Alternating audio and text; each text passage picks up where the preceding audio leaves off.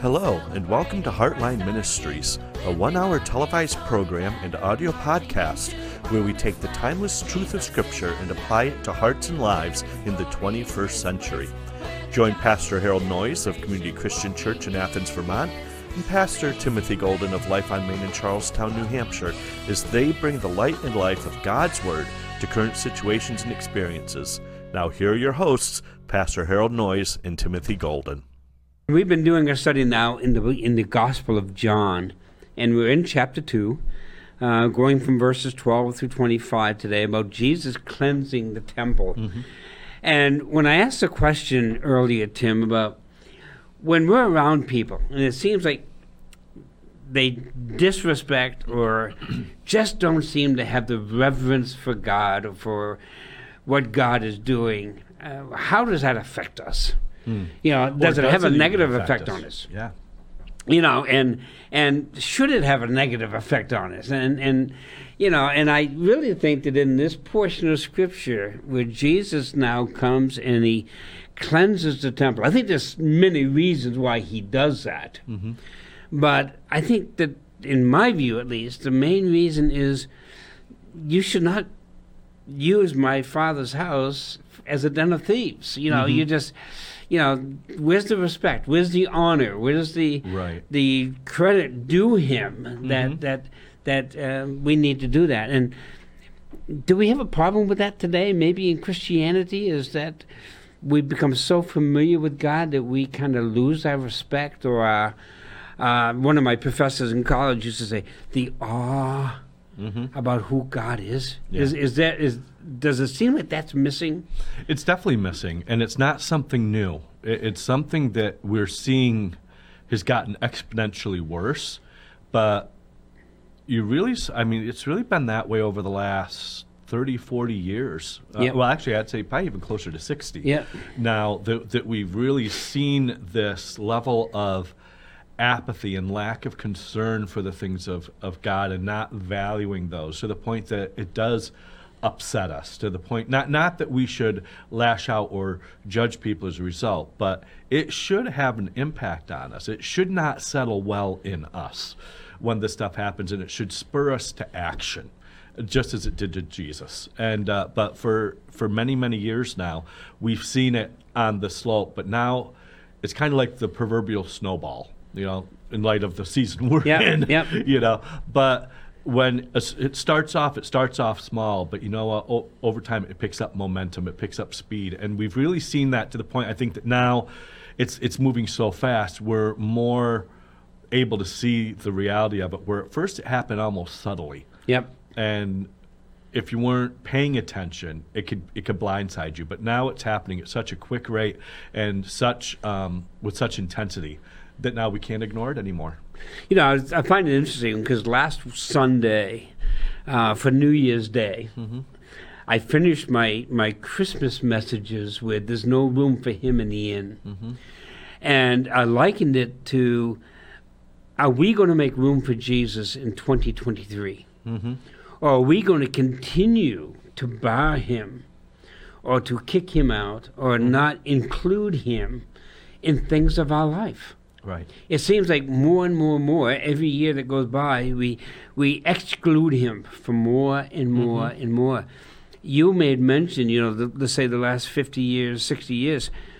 You know, 60 years ago, I was 10, 12 years old, and I remember in school still saying the Lord's Prayer. I remember, and this is public school, and I remember in school being taught the 23rd Psalm, being taught to memorize a few other scripture verses at the beginning of the day, along with saying the Pledge of Allegiance, along with doing these things. But that now has totally been eliminated, and we have eliminated God from so many things. And that wasn't unique just to your school or to your specific upbringing. You go all the way back to the founding of our country. The Bible was a textbook in the school. Right.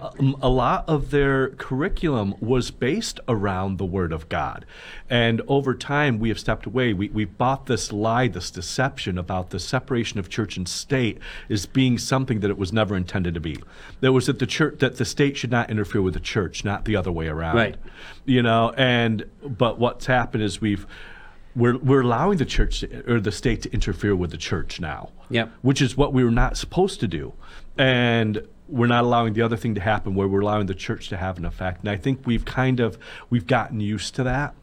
We've gotten numbed to that, to the point that we think that should just be the norm and that should be status quo. And we need to get back to where we were and understand there was probably a reason why our founding fathers did things the way they did back then. Yep. And you know what? We've tried it the other way, and we see where our country's going. It's not going in a positive direction.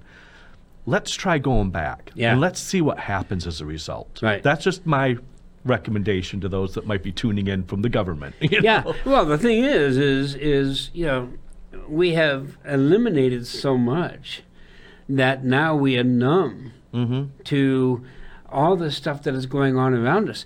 And I even asked a friend of mine today, earlier, what would you attribute all of this to? And one of the answers that he gave me, and I agree with him thoroughly, is that the church has not stepped up to the plate. That's right.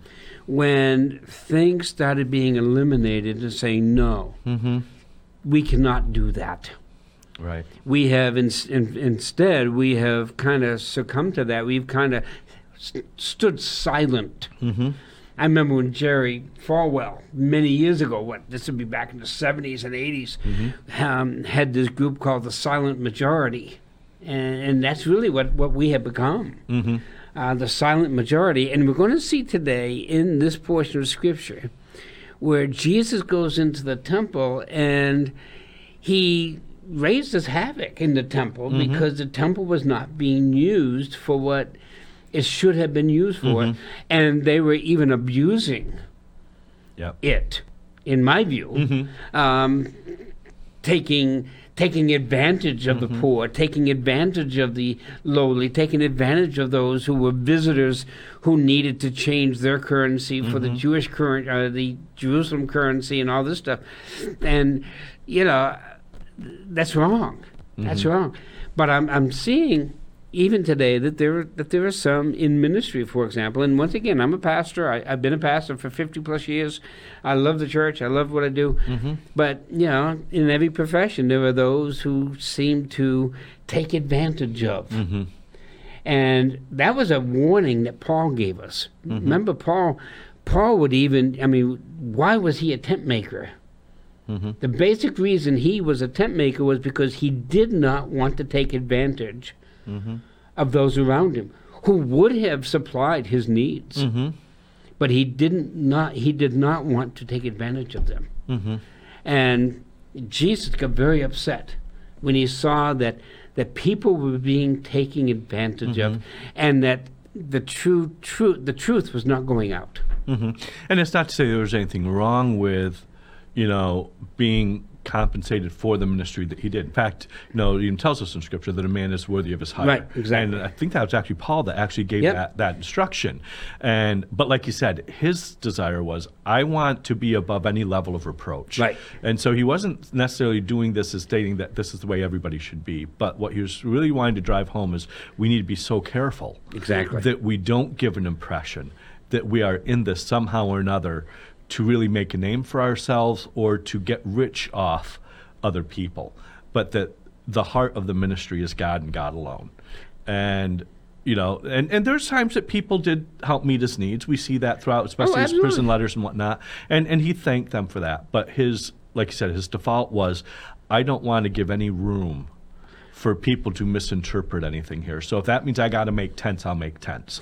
But So in other words, is it better for us to err in doing what you think is right, or knowing what is right, than to err in taking a chance and knowing that is wrong? I had an old fellow, Pastor Hansen, who was the pastor of the church before I came to it. And he used to tell me, he says, Harold, if you have to question what you're doing, you better not do it. That's right. Because if you have to question it, then in your mind, you're wondering, is this right or not right? And there's a reason you're wondering. And there's a reason you're wondering. And something, that is something that I have carried with me for years and years. Yep. That, wait a minute, if I got to stop and think, okay, should I or shouldn't I, should I or shouldn't I? I probably shouldn't. and therefore I won't. Because that's just a great way to run your life, I think. Yes. Now some people say, yeah, but I got Christian liberty, and I can do this, and I can do that. Well, Paul does say in Galatians, use not your liberty for an occasion to the flesh, but by love serve one another. Yeah. And it's understanding when you start going down some of those paths, it can become a very slippery slope. Yeah.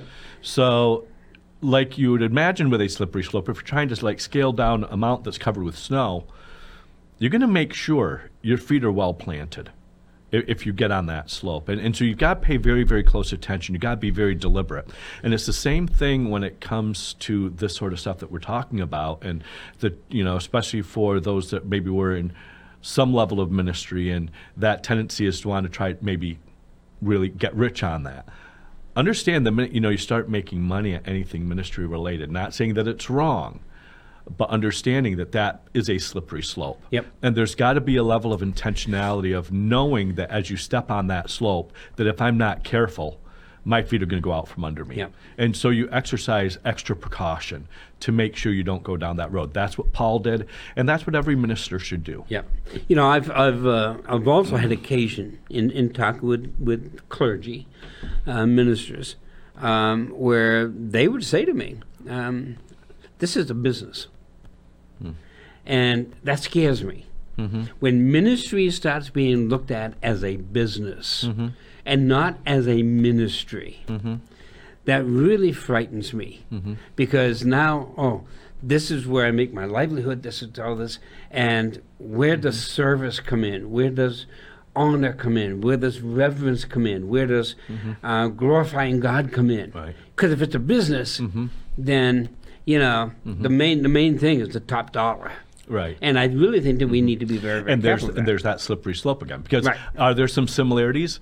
Absolutely. You still have overhead. Yep. You still lots of churches still have buildings. Yep. You still have costs that are involved. So from that standpoint, is there business type involvement? Yeah.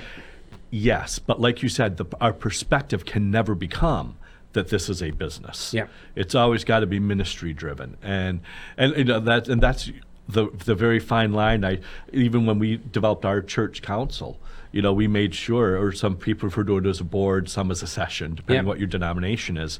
But I was very deliberate in the way that I structured ours as far as who was on it, because I made sure half of our people were very faith driven, and the other half were more what I would call maybe business driven, to use the term that we're just using. They're more practical. Because what's going to happen is both of them are going to err to one extreme or the other, but they both bring a strength also to the table. Right. And just learning to pull what strength does the faith part bring, but yet you can't just always operate on faith. There are bills that need to be paid, so you just still have to consider that too. But again, which wins out though? When push comes to shove, does business win or does faith win? Yep. And that's what separates the church. Yeah. There's a word that keeps coming into my mind as we were talking about this, and in a minute we're going to open in prayer and then read scripture. but the word that keeps coming to mind, and maybe we'll be thinking about this as we go over this, is the word stewardship. What does stewardship mean? It means, wait a minute, God has placed me under His authority to take care of His business. Yeah. So how am I going to run it? Am I going to run it for Him and to His glory and to His praise, or am I going to run it to my glory and my praise? Right. That is where I think our definition of stewardship really comes in. And that is very much the issue that we see at play in this passage and that is about. Right. So I'm going to open in prayer, and then I'm going to have Tim read verses 12 through 25 of John chapter 2. That is where our discussion will be this morning. Father, we thank you so much that, Lord God, you have given us your word, Father God, to instruct us. And Father, may we use it as instruction.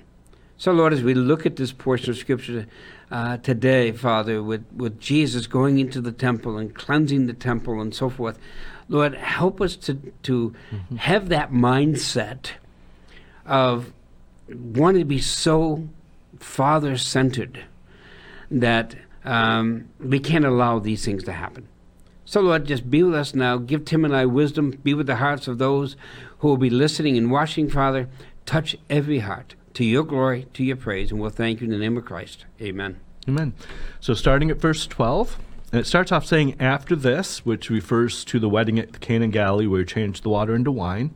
After this, he went down to Capernaum. He, his mother, his brothers, and his disciples, and they did not stay there many days. Now the Passover of the Jews was at hand, and Jesus went up to Jerusalem. And he found in the temple those who sold oxen and sheep and doves and the money changers doing business. When he had made a whip of cords, he drove them all out of the temple with the sheep and the oxen, and poured out the changers' money and overturned the tables. And he said to those who sold doves, "Take these things away. Do not make my Father's house a house of merchandise." Then his disciples remembered that it was written, "Zeal for your house has eaten me up." So the Jews answered and said to him, "What sign do you show to us, since you do these things?" Jesus answered and said to them, "Destroy this temple, and in 3 days I will raise it up." Then the Jews said, "It has taken 46 years to build this temple, and you will raise it up in 3 days?" But he was speaking of the temple of his body. Therefore, when he had risen from the dead, his disciples remembered that he had said this to them, and they believed the scripture and the word which Jesus had said. Now when he was in Jerusalem at the Passover during the feast, many believed in his name when they saw the signs which he did. But Jesus did not commit himself to them, because he knew all men, and had no need that anyone should testify of man, for he knew what was in man. Wow, what a jam-packed portion of Scripture this is for us. I think the first thing, Tim, that maybe we just need to clear up for a lot of people is there are those who certainly believe that Mary and Joseph did not have a normal husband-wife relationship, that Mary did not have any other children besides Jesus. Yet certainly John is putting the kiboshes to that, thought, because it goes and says that it says he went with his mother and his brethren. Now some people would like to interpret that the brethren being his disciples, but no, because it goes and mentions and his disciples. Right. So you have Mary, you have James, you have Judas, you have Simeon, you have Josie. I think those are the 4 brothers that he had, and then it'd be his sisters. We know he had at least more than one sister because it's plural. So Mary and Joseph certainly had a husband-wife relationship where she had children after the Lord Jesus. And that's the key. It was after Jesus. It was after. Scripture tells us that Joseph did not know her until afterwards. Right, until after Jesus was born. And that is so very needed for us to keep that focus. Yep. Jesus was entirely born of a virgin. Mary did not know Joseph until afterwards. Then they had the normal husband and wife relationship. That is what I think verse 12 is telling us. What I find very interesting in looking at history, just for a minute, you have his mother and his brethren following him for these 3 years of ministry. Yet history teaches us that really his brethren did not come to know him until after the resurrection. And I find that amazing. I just find that almost overwhelming at times, saying, how can you follow Jesus for 3 years and not truly believe him for who he is until his resurrection? Yeah, or even from the standpoint that not only for the 3 years, but they grew up in the same household as Jesus. Yeah, for 33 years, actually. Right. And but my mind goes back to what Jesus had to say when he first opened the scrolls and read that passage out of Isaiah and said that now today this is fulfilled in your hearing. And he goes on to talk about how a prophet is without honor in his own country, in his own home. They knew him as Joseph's son. He's that carpenter's kid. Right. You know, he used to hang out with our sons and our daughters playing kickball or whatever their primitive version of that was, right? And so they saw the man, as a boy. And I'm sure that as a boy, though he was without sin, he was boyish. Yep. Well, I have no doubt. And so he went through typical teenager stuff, and So you've got in the home, they knew that even more so. He wasn't this untouchable. He wasn't like what we see when we turn on a Jesus flick on TV, where you can pick Jesus out of the crowd because he just looks so different. Yeah. It wasn't the case for them. He seemed very average. He seemed like everybody else to them. And Scripture tells us that there's nothing about him that would attract you to him in the first place. There's no awe about him. Exactly. And so, no halo over his head as he's walking in the midst. So the fact that they didn't acknowledge, and on one hand is almost mind-boggling, but on the other hand, when you take the entirety of the Scripture and think about, but they knew him when he was in diapers. They knew him when he was just learning how to walk. Yep. Hold it, you've got to teach the Son of God how to walk. Yeah. They did, And so for them to wrap their heads around this one that they were so familiar with, and I think that's the key. That's the key. That is the key. They were almost too familiar. Familiarity brings contempt. Mm-hmm. And you see that. And what happened, I mean, you're living with this guy for 33 years. Mm-hmm. And you're watching him, and you don't see maybe the differences that a stranger coming up to him would see. Right. Like I say, I mean, he did not have the halo on his head. He did not have that aura about him where, nobody wants to get near him because he's, No, that wasn't him. In fact, I love this about him because in all ways, he was like us. Yes. Yet without sin. And we got to make sure we keep that. Yet without sin.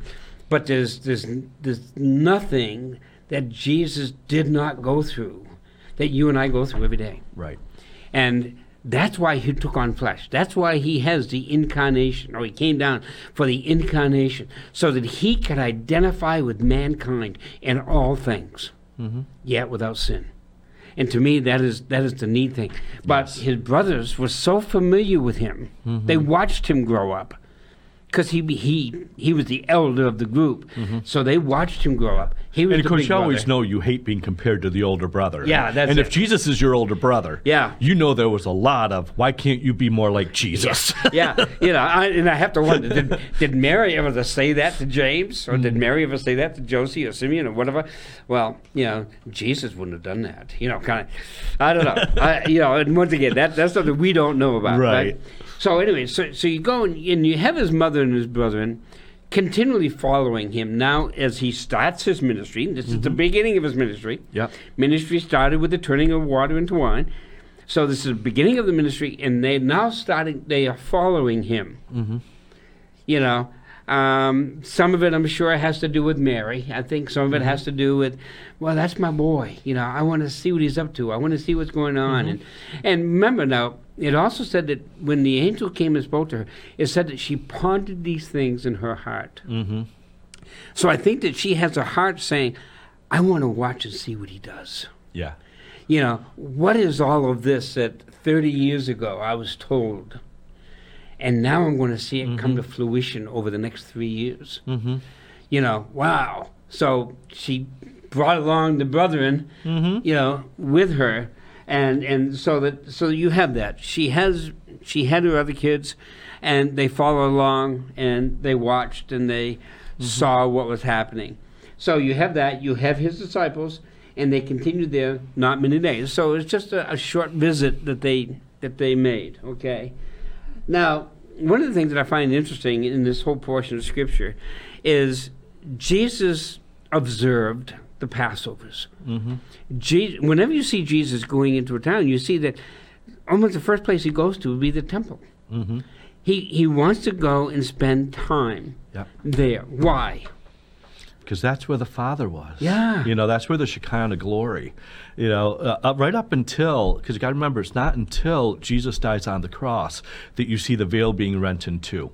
So even though this is New Testament, in a sense, it's still Old Testament. Absolutely. So the things that were in place during the Old Testament are still in place now. And so if you wanted atonement for sins, you went to the temple. Yep. This wasn't something where you just could pray and his glory and his Holy Spirit would just be revealed upon you. You wanted to be where he was, you had to go to his temple.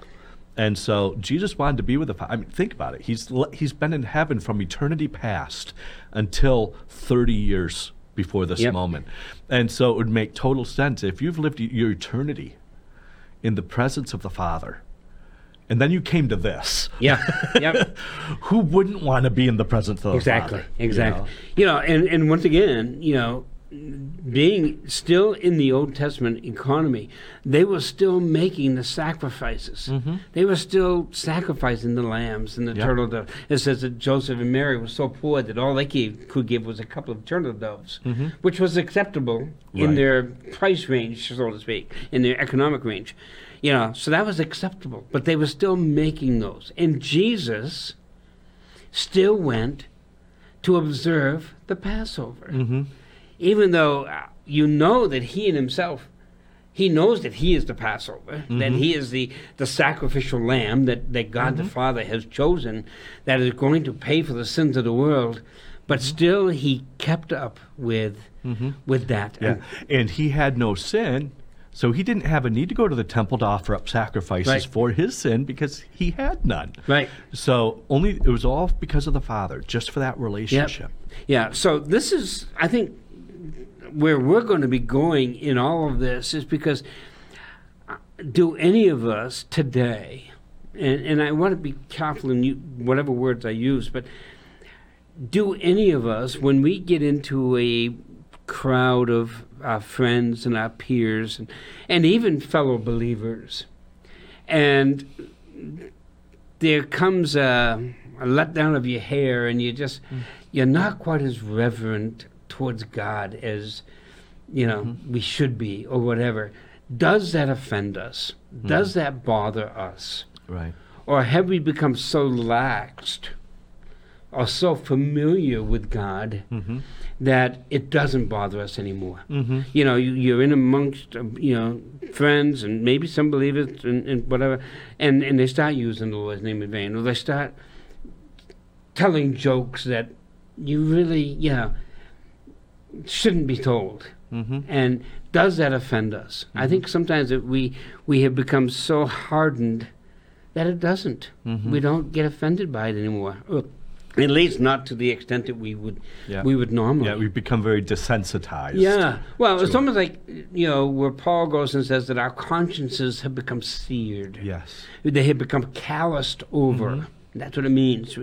And we've become so calloused so that when we hear the Lord's name in vain, or when we see things that are not as reverent towards God that should be, we don't have that setback that maybe when we were kids we had because of the relationship that we'd have with God. And a lot of it also comes down to, okay, so where's our worldview in all of this? What is it that we're valuing? What is it that we're really passionate about?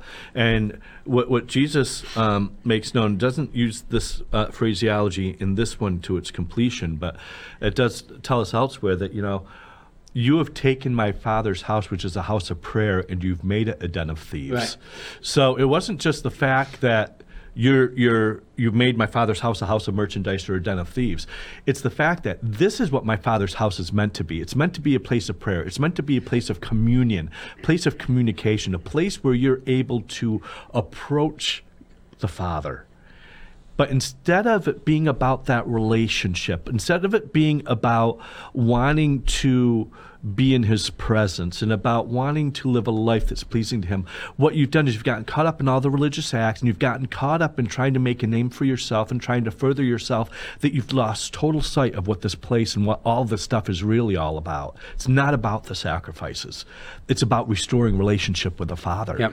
And is that what your drive is? Is that where your heart is? And I think that's what really broke his heart here, is because, and he reveals that later in the passage where he says he knows all men. He knows the heart of man. It wasn't just the fact that they were selling turtle doves and things of this nature. It was the heart through which they were doing this that was the real issue. And we'll get to it in just a few minutes, but in that same portion of Scripture where he knows the hearts of men, and it says that, and many believed. But he didn't accept their belief. Why?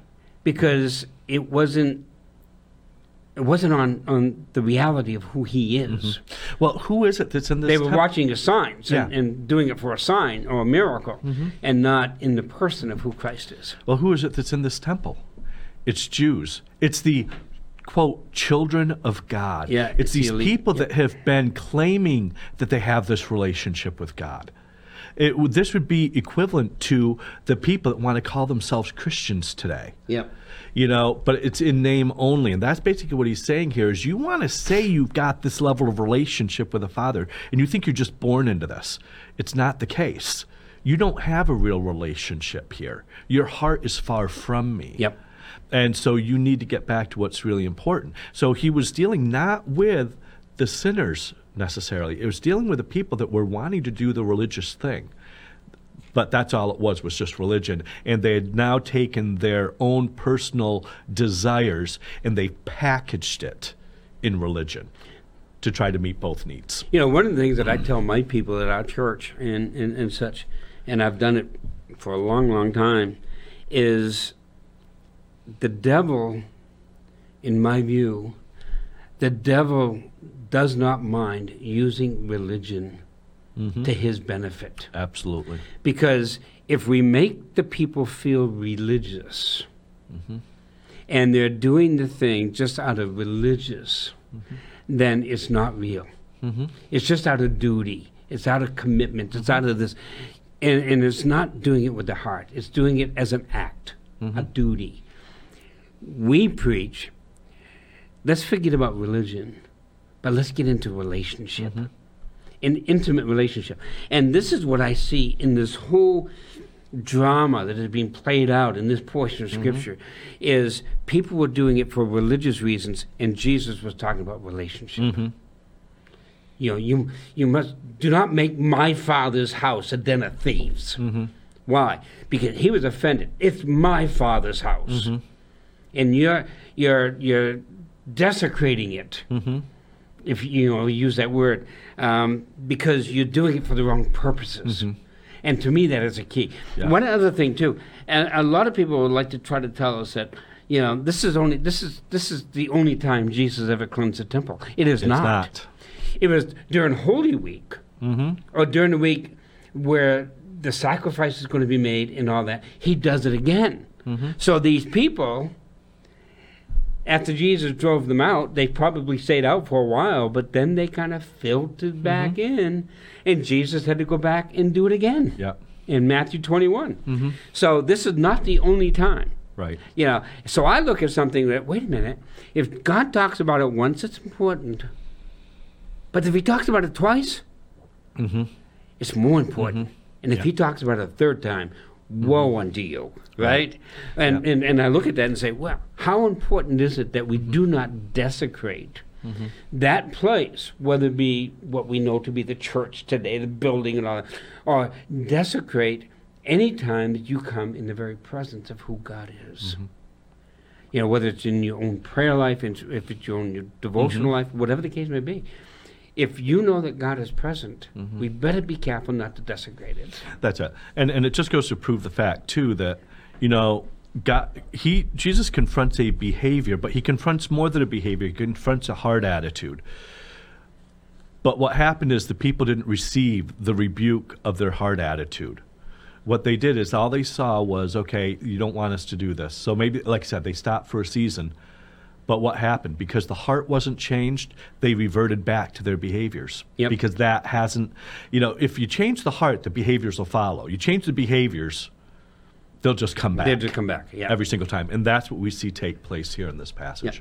So now you have in verse 15, and this is, I think, where there's maybe some controversy, is in verse 15. When he had made a scourge of small cords, he drove them out of the temple, and the sheep and the oxen poured out the money, the changes money, and overthrew the tables.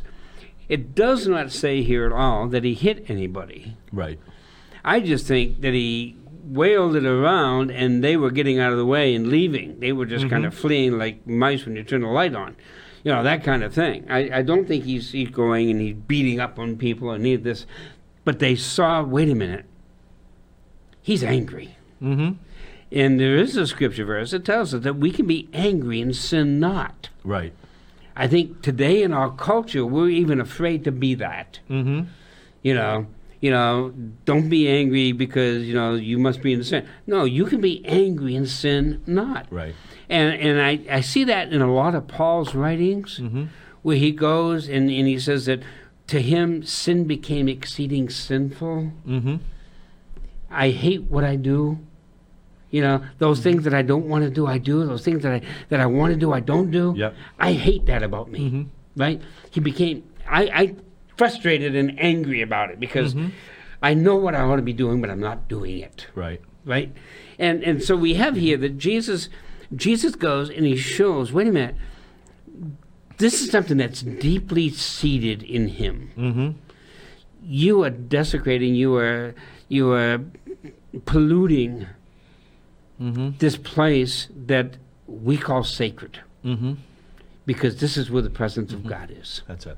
And like I said, it never tells us that he used it against anyone. He may have made the whip very much just to help guide those animals out. Because and not that he hit the animals with it, but it would be normal to have to use something to help get them out. But my mind also comes back to another scripture that we read, and it says this: God opposes the proud, but he gives grace to the humble.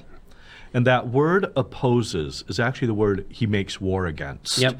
And so what you are actually seeing played out here is what? You're seeing a proud people that are having to be dealt with. And so there is a level at which you do see a bit of the wrath. And I think that's important for us, especially in the days of grace and mercy, of knowing that he died for our sins, and where the tendency is to want to say, well, I sinned, but his mercy covers all. Yep. Right? To understand that, no, he still takes a dim view on sin, especially sin of pride. Yep. And that's what was really happening with these people. It wasn't just that they were selling these things in the temple. It's the fact that they knew it was Passover. They knew that people from all over that area were coming to Jerusalem specifically to offer up the sin sacrifice.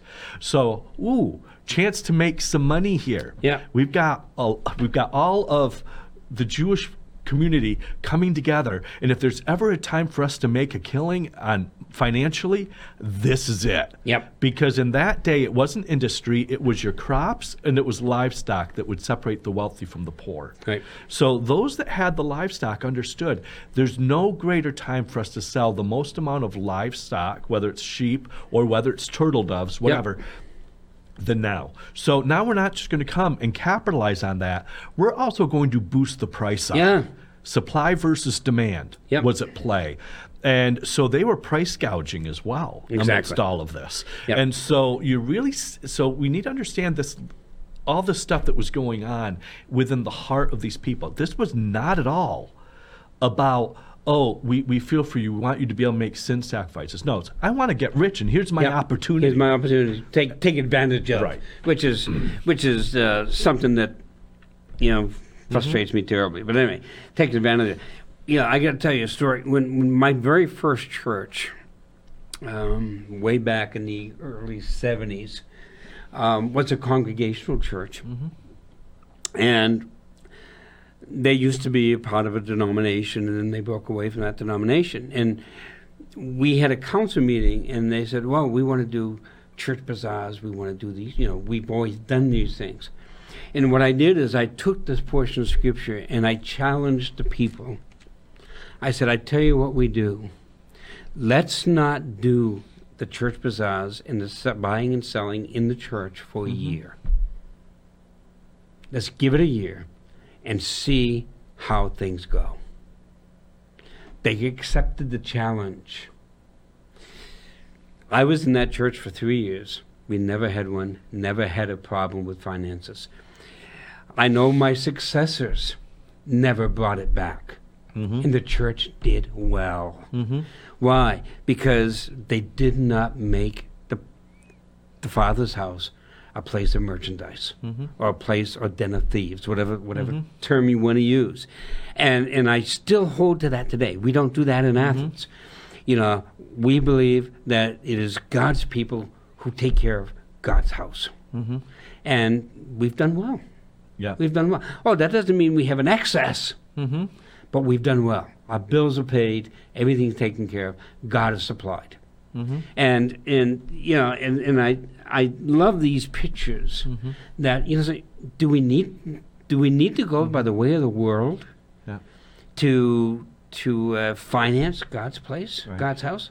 I have a hard time with that. That's just me. And you just talk to people that are not in the church, right? People that are just out in the world. And one of the top arguments that you'll hear as far as why they don't go to church, I would say among the top 5, is because all they want is your money. Yep.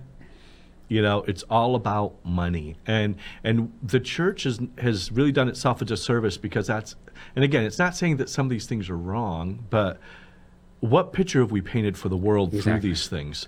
Have we given them the impression that we want you to come to our building because you can financially support us and supply for us? And we've seen this over and over again through our own church, because usually, not just even in the church, but even when we go out and do things in the community, we specifically do things that we don't have to charge money for. One thing we love doing every year is when we have our old home days or whatever, we'll set up right in the downtown area, and as long as the town allows us, we give away free food. Yep. And we get people that come by, and there's some people that still we found we have to leave a box over at a different table because we want to make sure it's not near us, because we don't want to see what's happening. But we've had so many people say we want to give. It's like, well, if you have to, there's a box way over there, but please don't feel you need to, because we just want to do this to bless you. And what it's done is the number of deer in the headlights looks that we get, because it's like, you're not charging for this stuff, but what has it done? It has painted a better picture of what God called the church to be, which is the servant of all. Yep. And when we're seeking to always get from people, what are we painting to the world? Exactly. And I think that this is the perfect picture of that. Now we find in verse 17, Tim, is that John quotes Psalm 69. Mm-hmm. In the quoting of Psalm 69, it says, "The zeal of thine house hath eaten me up." Mm-hmm. I look at that and I'm saying, wait a minute, do we have that kind of zeal today? Mm. Do we have that kind of that urgency? And that's what I use the word zeal. I use the word urgency.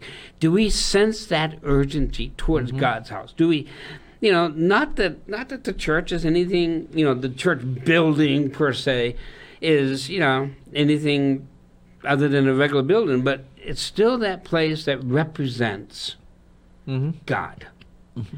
And therefore, it is set aside. Mm-hmm. And the disciples could not help but think of, wow, the zeal of God's house made him this way. He had loved it so much, and he longed for it to stay holy, that he did something that was probably not out of character to him. Right. And again, it's what was the driving force? It wasn't, I don't like what you're doing to the church. Right. It's not, I don't like what you're doing to this building. It's, you've taken what it was meant for, and you've made it into something else. Yeah. He understood what that house was for, and he didn't want anything to pollute that. That was what drove him. It wasn't that he wanted his way, or that something went against his preference style. It's, this is not what this building is here for. This is not why God instituted it, and so get back to what's important. So, once again, we touched on this briefly at the beginning. I think one of the keys is that another rendition goes, "You have made my father's house into a den of thieves," and the key to me is my father's house. Mm-hmm. Wait a minute, this is where my father is. I come to meet with my father. Mm-hmm. Not that he couldn't meet with him in the desert, because we know that he spent many hours in the desert. We know that he spent many hours up in the mountains all by himself, meeting with the Father. Mm-hmm. But you still have that picture. This is my Father's house. Mm-hmm. And you are doing something against my Father. And to me, that holds a lot of weight. Mm-hmm. It's not just you made God's house a den of thieves. Mm-hmm. Or you've made, this is my Father. Mm-hmm. Certainly when I was a boy, and this tells you a little bit about me, but when I was a boy, my dad went from a plumbing business, then he went into the newspaper business and all that, and kids used to make fun of my father because he would go around taking pictures, of accidents and all kinds of, and so my dad, from a lot of the town's kids, got the nickname Freddie Flashbulb. Okay? And that would bother me.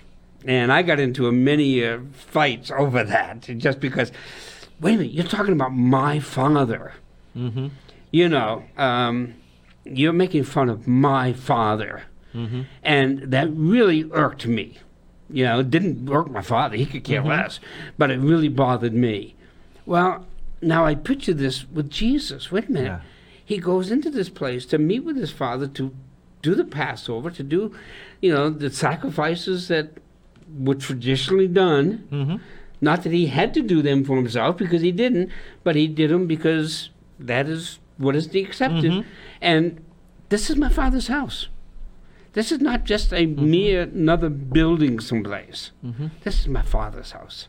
You don't do that in my father's house. Mm-hmm. You know, and I think that, you know, we do the very same thing. We just, wait a minute, when I hear Jesus' name being cursed, or when I hear being made, you know, taken light of, it does something inside of me saying, "Ooh, I don't like that."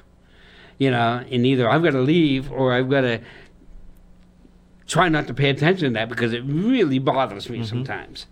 And I look at this and say, it should bother me, shouldn't it? Yeah, it should. It should. It'd be like them saying something about my wife or something about my kids, Mm-hmm.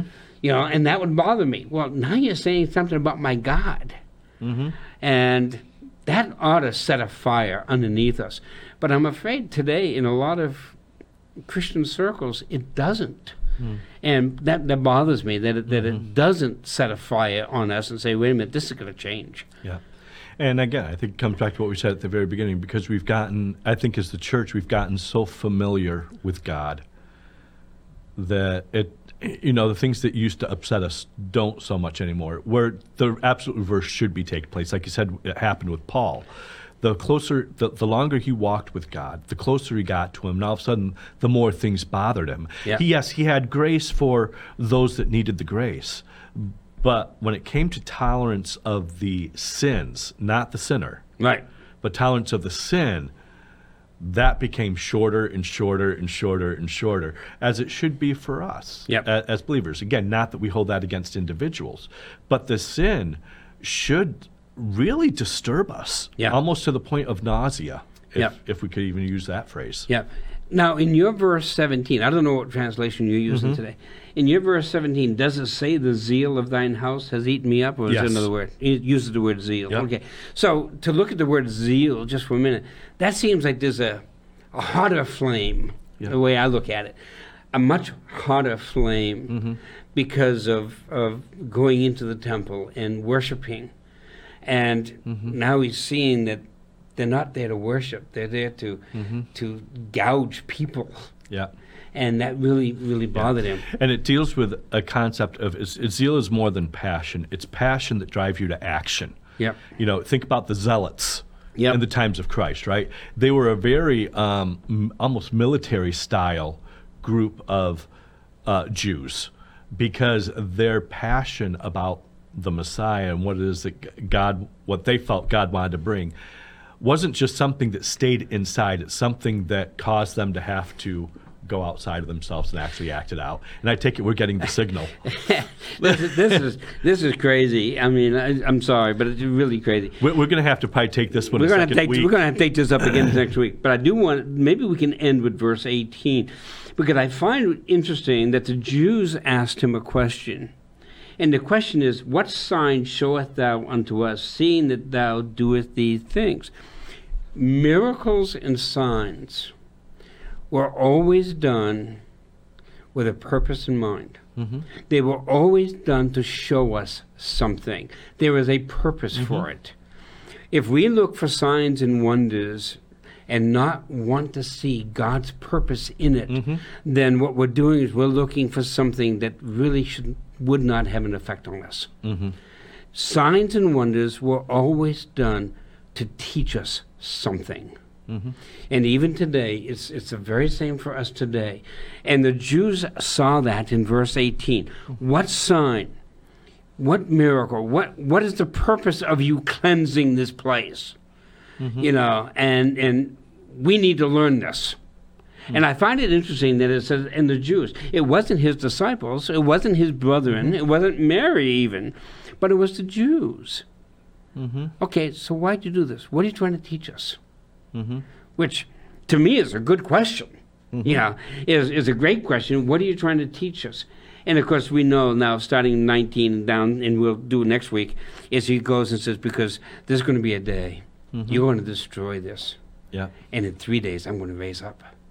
You know, and we'll get into that next week. Exactly. But I tell you what, there's so much meat in this little section of Scripture that we'll have to pick up verse 18, 19 next week and finish the chapter and maybe get into chapter 3. We'll see. Anyway, I'm Pastor Harold Noyes, pastor of the Community Christian Church. We're located on the Lower Road in Athens, Vermont. We have morning worship at 9:30 every Sunday morning. We do have an evening service. That is at 6 p.m. on Sunday nights. We have Bible studies during the week. We have Wednesday night prayer meeting at 7 o'clock. If you're in the area, please stop in, say hi, and worship with us. We'd just love to see you. And if you're in the Charlestown area, Life on Main meets at the Charlestown Senior Center at 223 Old Springfield Road. We have coffee at 10 o'clock, service at 11 every Sunday. Love to have you come worship with us as well. We also have coming up, starting in just a couple of weeks, on January 20th, which is going to be Friday nights at 7 o'clock. Starting January 20th, going right through Good Friday, we're going to be showing the newly acclaimed series called The Chosen, which has taken the internet by storm. We've gotten permission from the producers to be able to do this, so we're going to be showing it on the big screen. 2 episodes every Friday night. Space is limited, so tickets are needed, but the tickets are free. You just have to go to eventbrite.com.